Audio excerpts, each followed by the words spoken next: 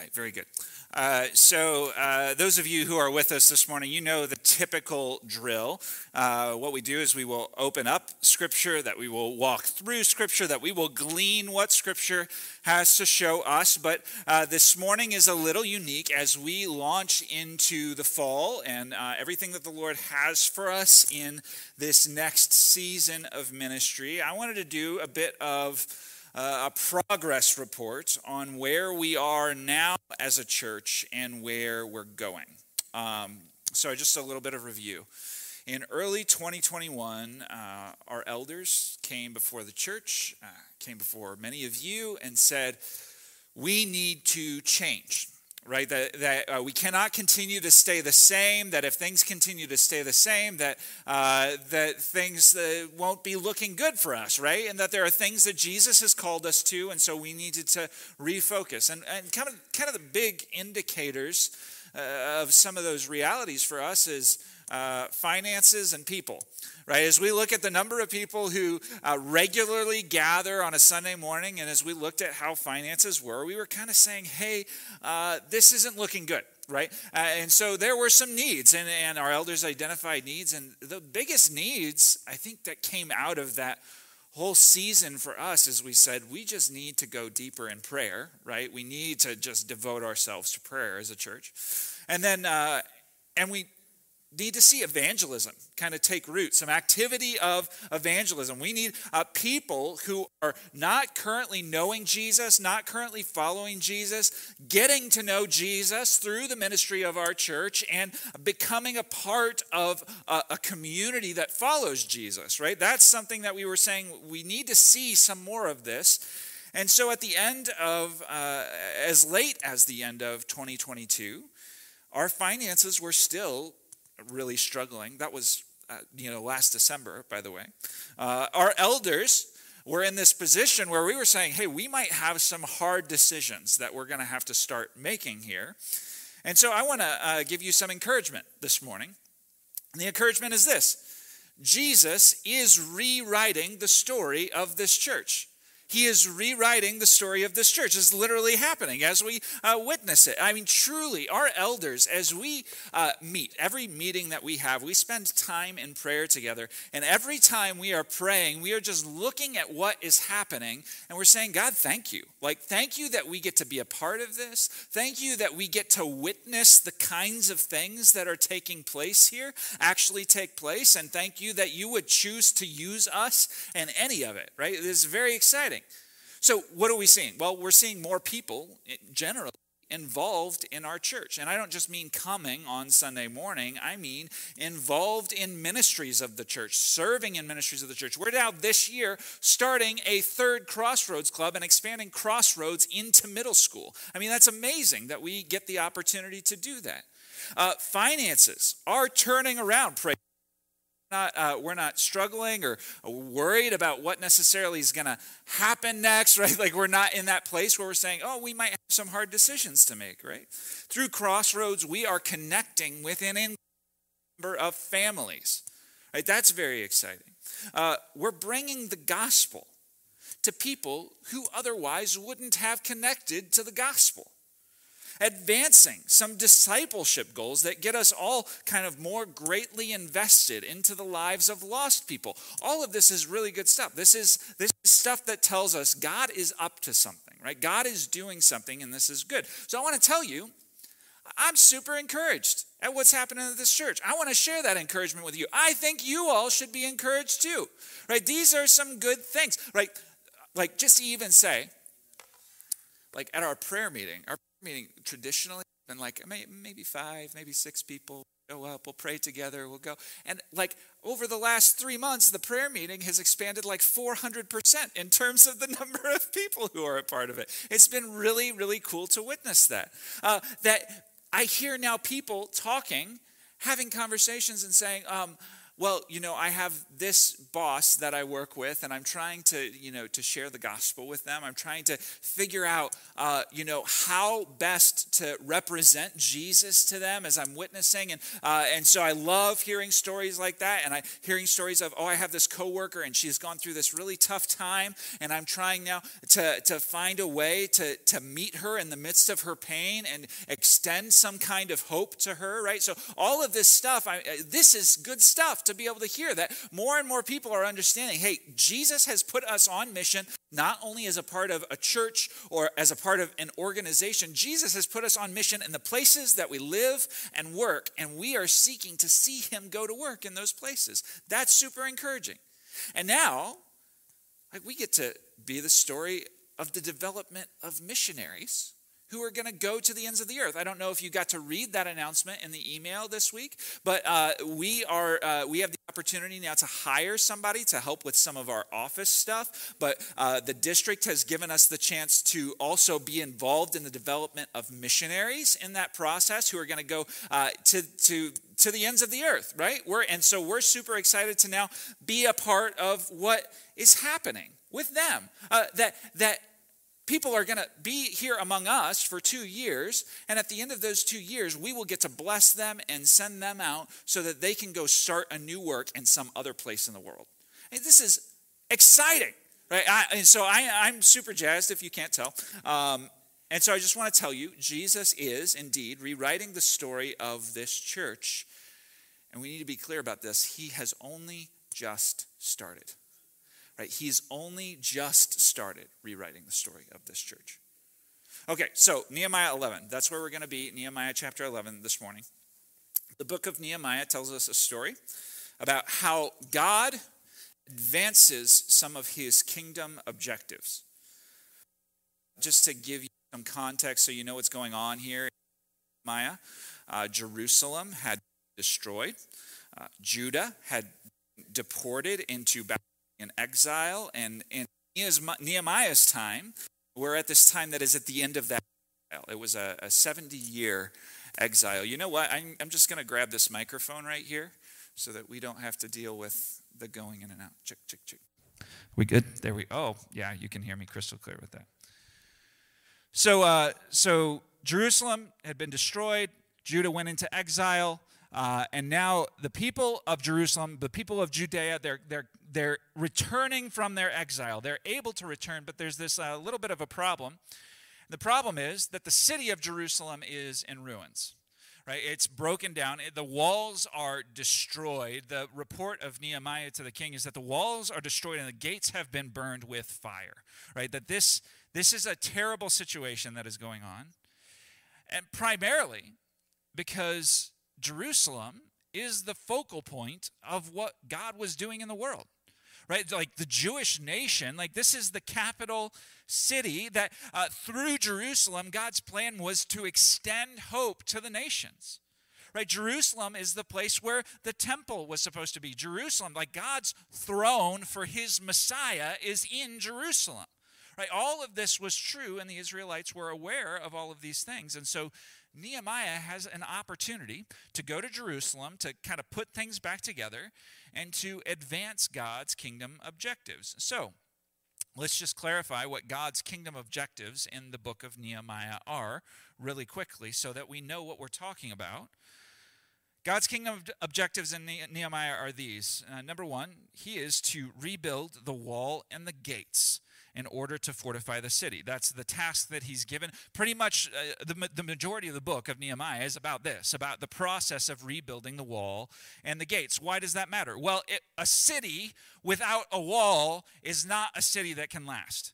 Right? In ancient times, cities needed walls in order to be able to thrive. Cities existed like this in order to be able to function, in order to be able to have trade and have kind of different things going on in the markets and all of this stuff. You needed to be able to keep out bandits. You needed to be able to verify who was coming into the gates of the city. That's what the walls functioned for. And so in order for Jerusalem to thrive, it needed walls. The second of God's kingdom objectives in Nehemiah is that he would prepare to restore the temple. Now, Nehemiah is not given this instruction, but we know that the temple belongs in Jerusalem. You need a functioning and thriving city to support the rebuilding of a temple. Rebuilding Jerusalem would also restore national life and identity. Right? If you know that this is your capital city, this is, by the way, the place that all of the prophets have promised would be significant work, that is going to happen through the restoration of Jerusalem. And then finally, you are preparing for the Messiah. These were the things that God was accomplishing. In Jerusalem, the Messiah would come and take his throne. So Nehemiah, he goes and he gathers the people who have returned. And he starts praying, right? That's one of his most significant works in the book. He prays again and again and again that God would go to work, that he would be able to gather the right people, to put the people right in the right places, to be in charge of rebuilding the wall. And he sets them towards this work. And as he prays and leads the people in this way, they together steward a literal miracle. Right, as they engage in this process, they rebuild the wall, and I don't know the exact, let's say in about 1/6 of the time that it should take to rebuild a wall. Like, we don't know the exact details of how long it should have taken them. All we know is that it took them much less time than it should have taken them to rebuild the wall. It's kind of like whenever you work on a project at home, and you know how you have to take like 1 or 2 or 5 trips to Home Depot because you forgot different pieces, right? This is like they didn't have to take any more trips to Home Depot. Like, everything that they planned was perfectly executed from beginning to end. There were no hiccups in the process. It all worked out well. And in the midst of it, they had to deal with opposition. People coming against them, people mocking them and threatening them and all of this stuff. And so they work through this miracle, and after they watch the walls get built, Ezra, the priest, he reads the book of the law to the people.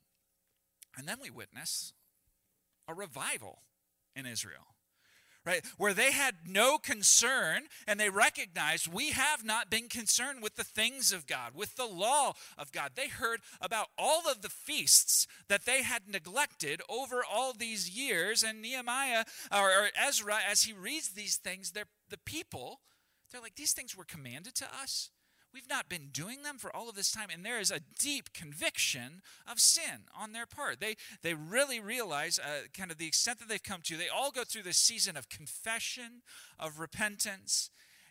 And so just so we describe what's happening rightly, you need to understand, after a season of exile, where these people who once held on to the promises of God were sent away to Babylon, 2 generations of people who had now been enculturated into the people, the place of Babylon. They now have this opportunity to come back to their home. And so this idea that we get to return to what once was ours, this creates a little bit of passion, but now you add to that the fact that they watched God work this miracle of them being able to rebuild the walls. And then you add to that the fact that they listened to his word and they have all of this conviction. Like, what is happening is that passion and zeal is growing among God's people, right? He is building up passion and zeal among them. And so that gets us to Nehemiah chapter 11. Right, all of that gets us to Nehemiah chapter 11. Jerusalem was not safe to live in before. Right? It was a city without walls. So what actually happened is people returned to Jerusalem. What they really did is they returned to the villages outside of Jerusalem, because people were still bandits and different robbers and all this stuff. They were still coming into the city. Thieves were coming into the city. It was not safe to live in the city, and so a lot of people lived outside of the city in villages.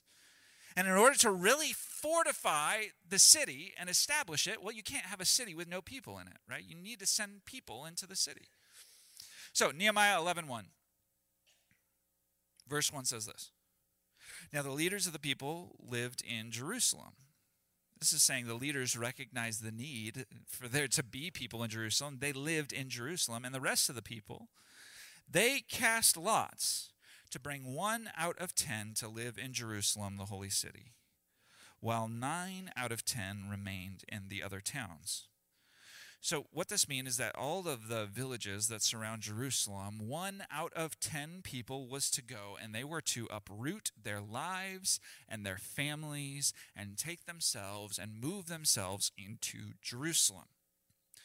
To go to a place that, 50 days ago was unsafe, was not established, did not have a solid economy, was presented all sorts of threat to your life, but now you are told to uproot your life and go here. Why? Well, because God is advancing his kingdom objectives, right? He has things that he is trying to accomplish, and it centers around Jerusalem. And so these villages, what they have to do is they have to give 1/10 of their people. And let's keep the eyes on the prize here, right? The Messiah of Israel, the leader that they had been looking forward to, the one who was supposed to come and save them, and not only save them, but then extend the blessing of God to the entire world. That person was supposed to come to Jerusalem. You cannot have a Messiah without a Jerusalem, right? You need a Jerusalem in order for there to be a Messiah. And so some people, as they understand the stories and the promises that they've been given, they're going, gosh, Jerusalem is really important. Right? We need to keep this place lifted up. And so they go into Jerusalem because this, they know, is what advances God's kingdom objectives. So verse 2 of chapter 11, it says, "And the people blessed all the men who willingly offered to live in Jerusalem."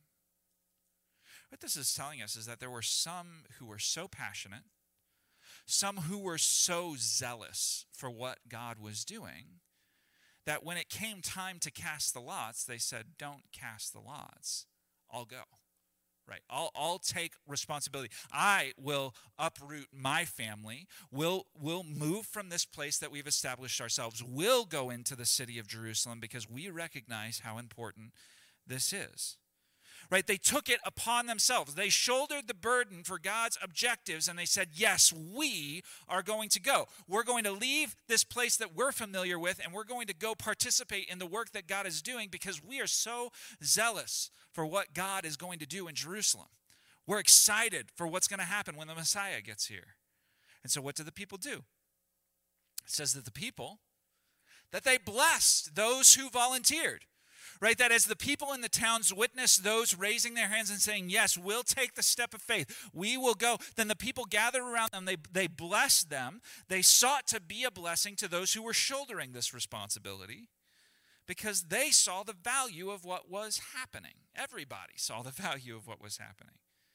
And so what follows from here, I mean, if you read the rest of the book, the book is like a log of the people who went in and took up residence in Jerusalem, right? It keeps track of all of the people who went in. Right, but I just want to look at this, that God was advancing his kingdom objectives here in the book of Nehemiah. And there's this beautiful picture of him using people who said, I'm willing to be used. Right? I'm willing to go. I'm willing to take the step. I'm willing to uproot my life because I see what you are doing. And so this gives us an example of how God sometimes chooses to advance his objectives simply through people who said, okay, I'll do it. Right? So, okay.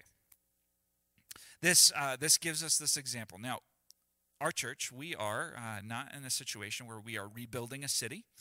Right? But I will tell you, that this side of Christ's death and resurrection, right, that he, God, has kingdom objectives that he is in the purpose of advancing right now. Right? So before I answer exactly what those objectives are, I kind of need to say what they're not, just to make sure that we're clear on certain things.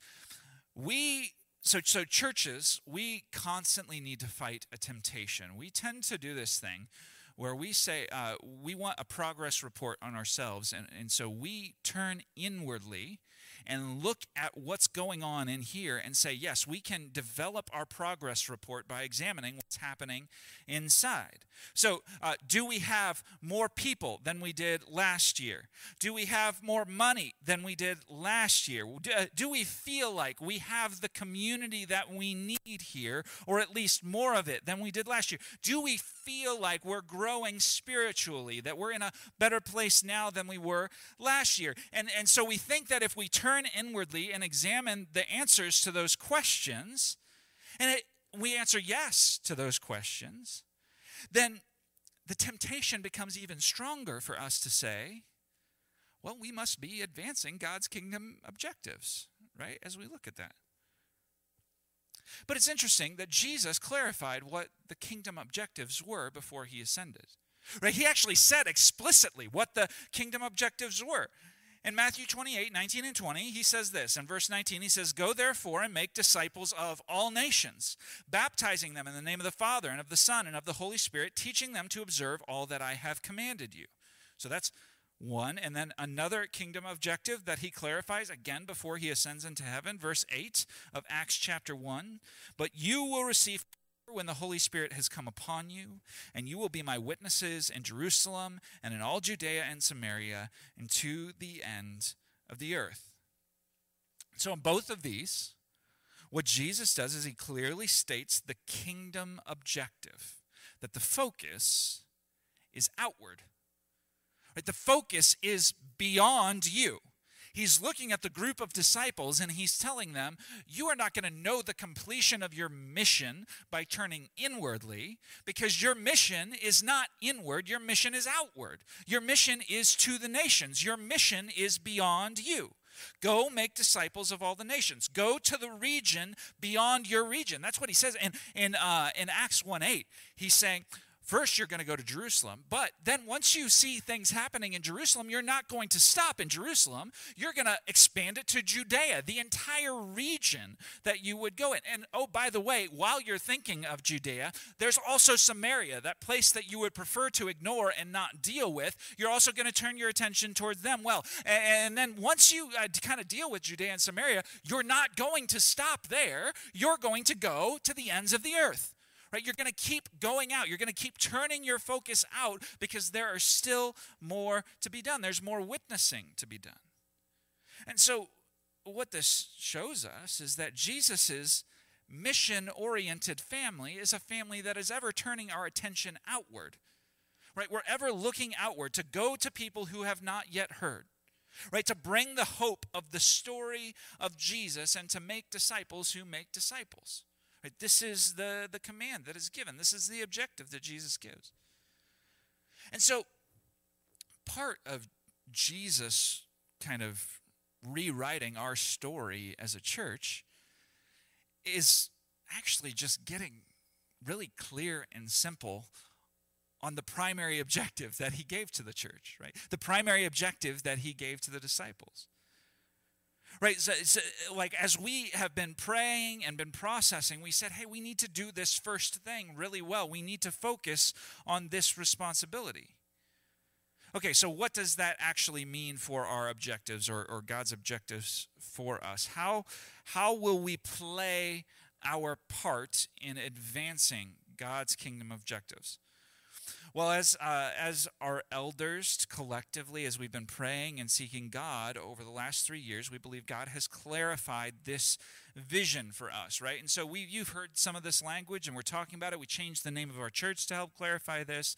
We the quote out on the wall: "We are stories God is writing about Jesus making things new." That as every time that we come in here, that we would understand that God is writing a story onto our lives. And here's the interesting thing about stories: stories are meant to be read. They don't exist for themselves. We reflect something to other people. And what is it that we're reflecting? Well, we're reflecting work that God has done. Right? Something that he is doing. And what is he doing? Well, he's making us new. He's doing new things inside of us. And so we want to be a part of reflecting that to the world around us, to our spheres of influence, right? So that's our purpose. We clarified that. We've tried to say it again and again and again, right? But all of that comes in light of the mission, the objectives that he's given us, that we make disciples who make disciples, that we're turning outward, that we're looking to all nations. And so as we've been asking to clarify this vision, I say, what is the vision of the church? And everybody deals with these words differently, so if you would forgive me for being a little nitpicky on this. But I think vision really asks the question, how are we going to get there? Right? We know what we're supposed to do. We know what we've been told to do. But what is the clear kind of next step, the thing that we need to tackle in order to get where he's telling us to go? And so we've used this language, but I think it's really simple to just clarify it and state what it is. The vision for this church is that we will become a conversion community. Right? We've used this language of conversion community before, as we've been processing. This is a community where 10% or more of the people in the church are new to following Jesus. That we would long for that to be a story that's here, because there are churches that grow, but the majority of churches that grow through transfer growth, which means church people coming from other churches, people who have decided to leave their church or had a church that closed or whatever it might be, that people end up in those churches from other churches. That is actually the majority of the way that churches grow. And while it is good to want your church to grow, it should not simply satisfy us that, oh, our church is growing, because it should cause us to think about, well, who is our church growing with? Are we accomplishing the mission? Are there people who did not at one time know Jesus, but now that they've had interaction with us, they are starting to know and follow Jesus and perhaps even be baptized and discipled into Jesus and into the life of Christ? That is what we want to become. We want to become a conversion community where a significant portion of the people who call this church home are new to following Jesus. So let's talk about what that means for you. What that means for you is that, and what it means for all of us, it means that every person in the church, I mean, if you can do math, go with me here. Every person in the church will take responsibility or shoulder the burden of bringing one person in their sphere of influence to Jesus and integrating them into the life of a church and seeing them discipled every 10 years. That each of us, as we raise our hands, as we recognize our responsibility, that we would all say, yes, I'm going to take responsibility for one person in my sphere of influence, that I'm going to draw them to Jesus, that I'm going to help them see the value of following Jesus, and I'm going to get them integrated into the life of a Christian community. Right? That's what it looks like for us to be a conversion community. Now, we have used the values bless, belong, and become to describe how we're going to do this, right? And we're walking down this pathway. We're seeing progress down this pathway. I'm not going to get into explaining bless, belong, and become to you, but I just want to simply tell you that this is the pathway that the Lord has laid out in front of us. Like, we believe that God is working to make us into a conversion community. This is why we're emphasizing the prayer meeting, because I don't know if you remember at the 40th anniversary celebration, but we told the story of how this church got started. And Ed Bernard, who I had the opportunity to interview, shared the story of how literally, like, there were 25 people, and the only work that they had to do was work of evangelism.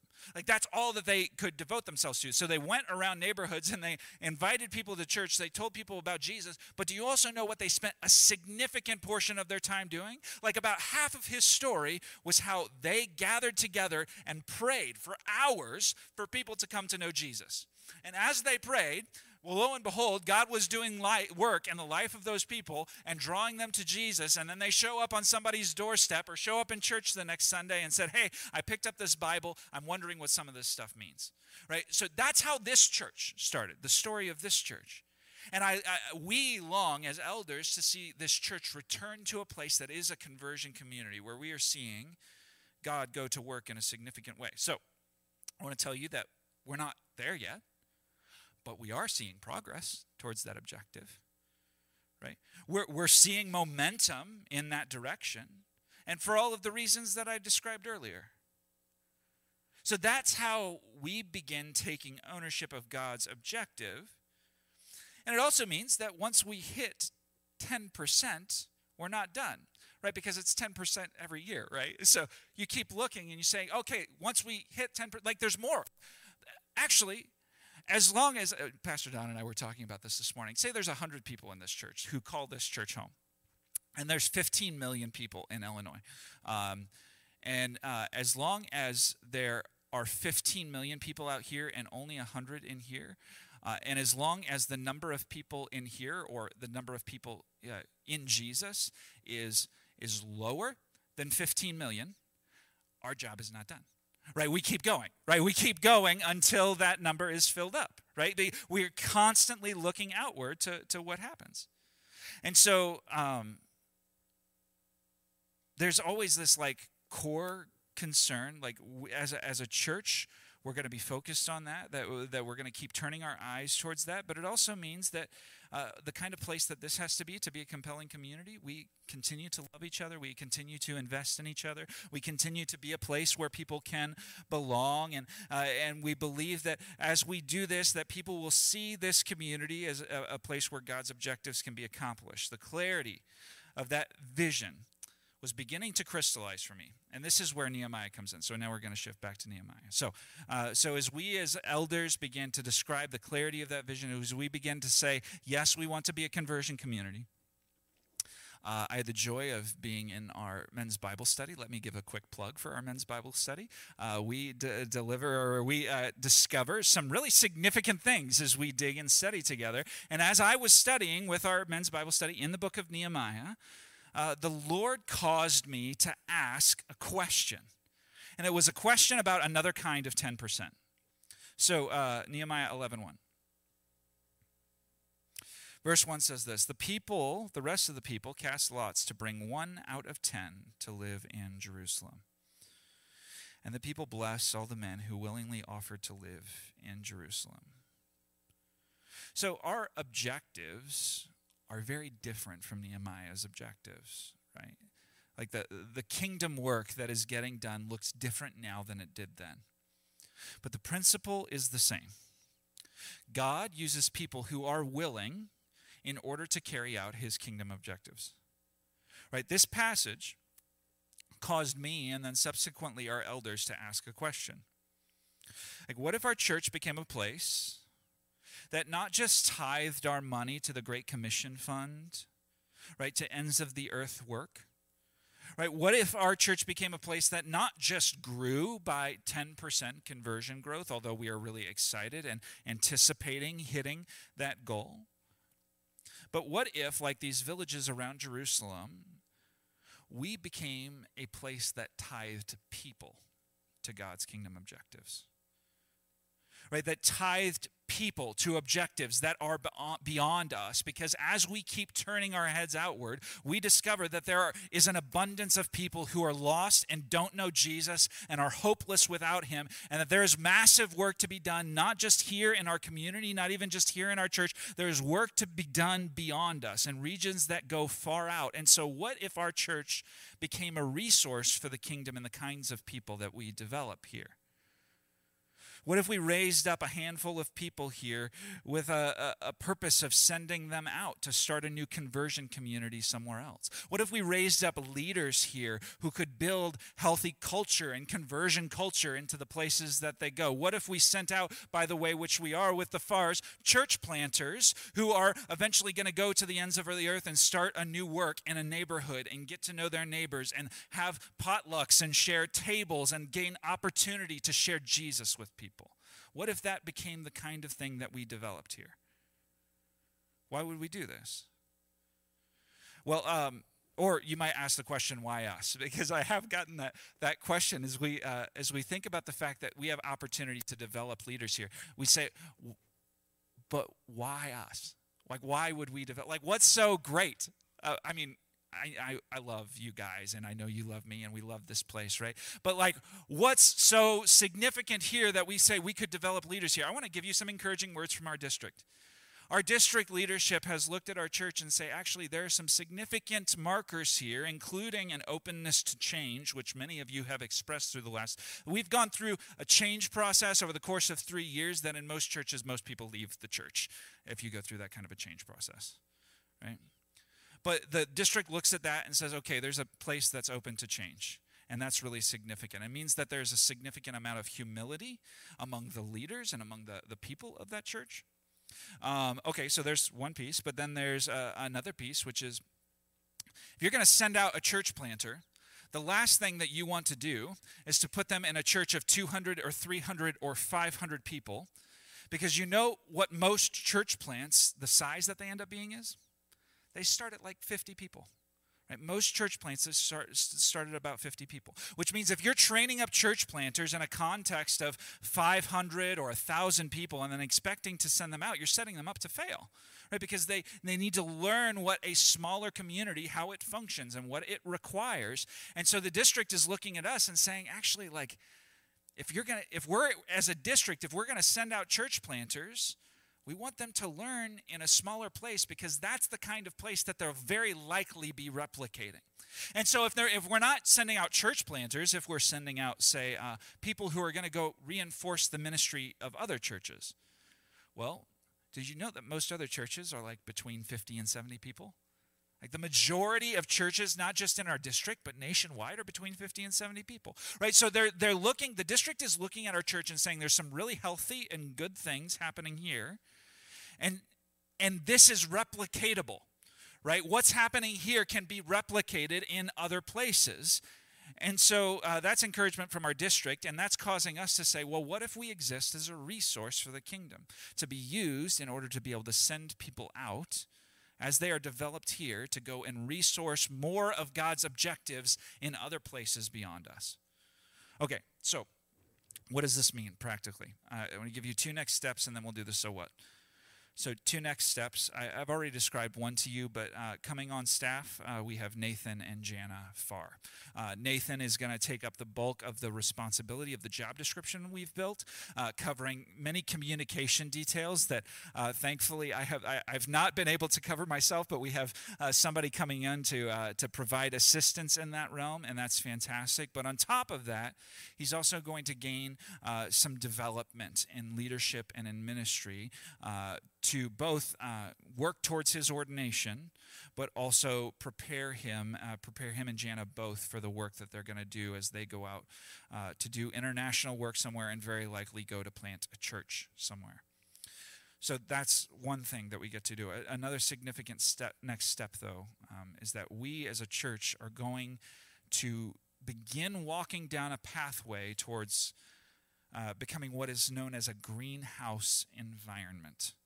A greenhouse environment. So what is that? I'm glad you asked. A greenhouse environment is a place where leaders in our district can be sent to in order to grow and develop in that place so that then they can be sent out from that place in order to aid the ministry of the gospel somewhere else, or in order to start a new work or to plant a church or something along those lines.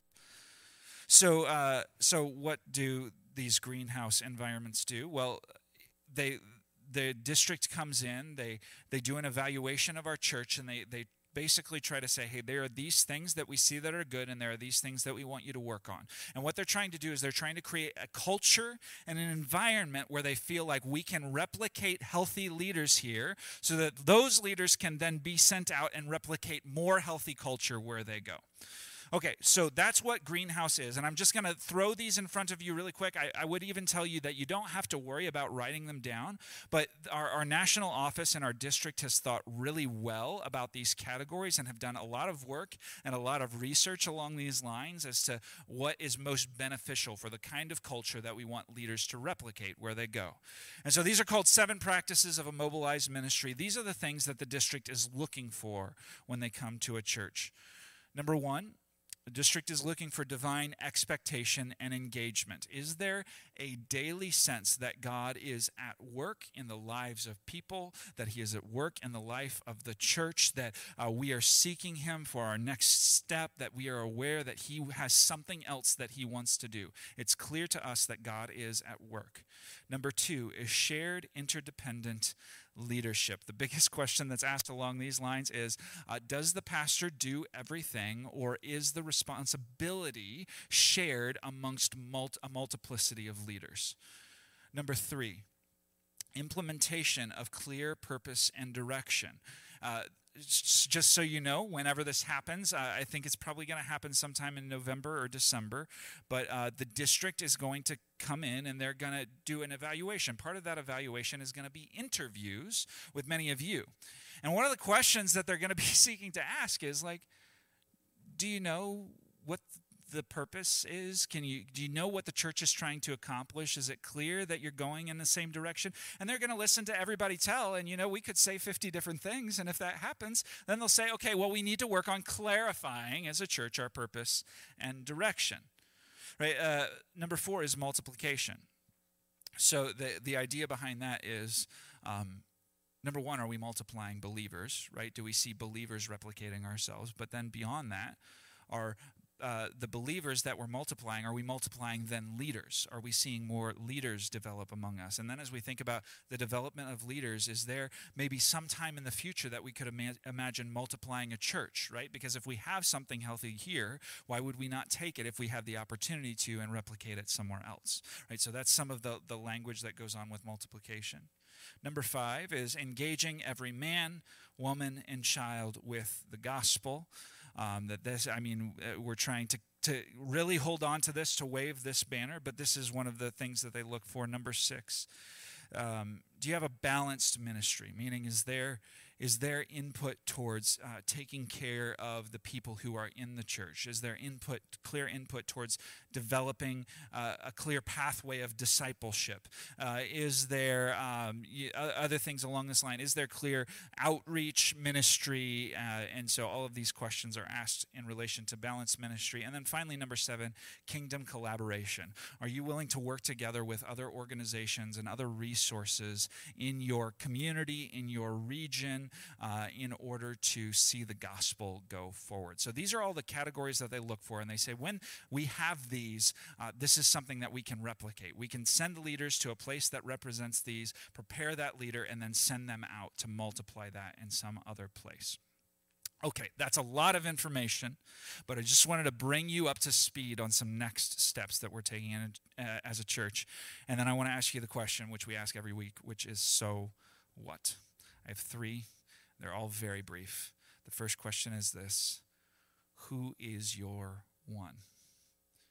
As we talked about that 10% conversion growth number, that each of us over the course of the next 10 years is going to shoulder the burden of bringing one person to faith in Jesus, and not just to faith in Jesus, but seeing them integrated into a faith community, seeing them discipled in a clear and productive way.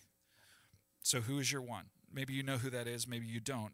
If you don't, I ask you to start praying. Ask God to reveal to you who that person in your sphere of influence currently is, or if that sphere of influence doesn't exist, maybe you ask God to start directing you, where am I then supposed to go to find the sphere of influence where you have somebody that you want to see drawn to Jesus? Number 2, ask yourself, how can I contribute to what God wants to replicate? Right? So that whole shared interdependent leadership thing means that as much as I might want to, I cannot create all of the realities in this church that we would want to replicate. The realities that are needed to be created are created by all of us, right? It's a culture that we are seeking to replicate here, which requires every single one of us. So as we talked about those 7 practices, as we talked about the things that we're taking ownership of, I just ask you, what's your next step?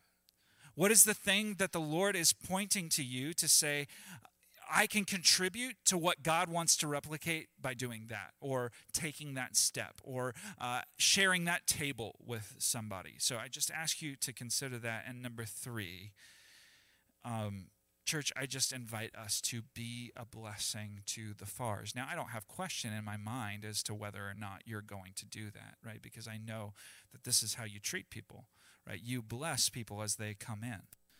But I want to say to us to be really intentional about blessing them. Why? Because until Jesus comes back, there are still more people whom the Father is working to draw into his family. And every time somebody says, I will go wherever God wants me to go, to participate in that work of seeing the Father draw people into his family. As long as there's somebody who says that, then this church at the very least should be a people who say, we are behind that, we support that, and we are going to bless whoever says that they are going to go and take part in that work. Okay, church, so that's the circumstances for us. That's kind of where we're at. It was a joy for me to be able to share much of that with you. And I will just tell you, genuinely, I am very excited about what is in store, what God has as the next steps for our church. So with all that being said, would you pray with me, please?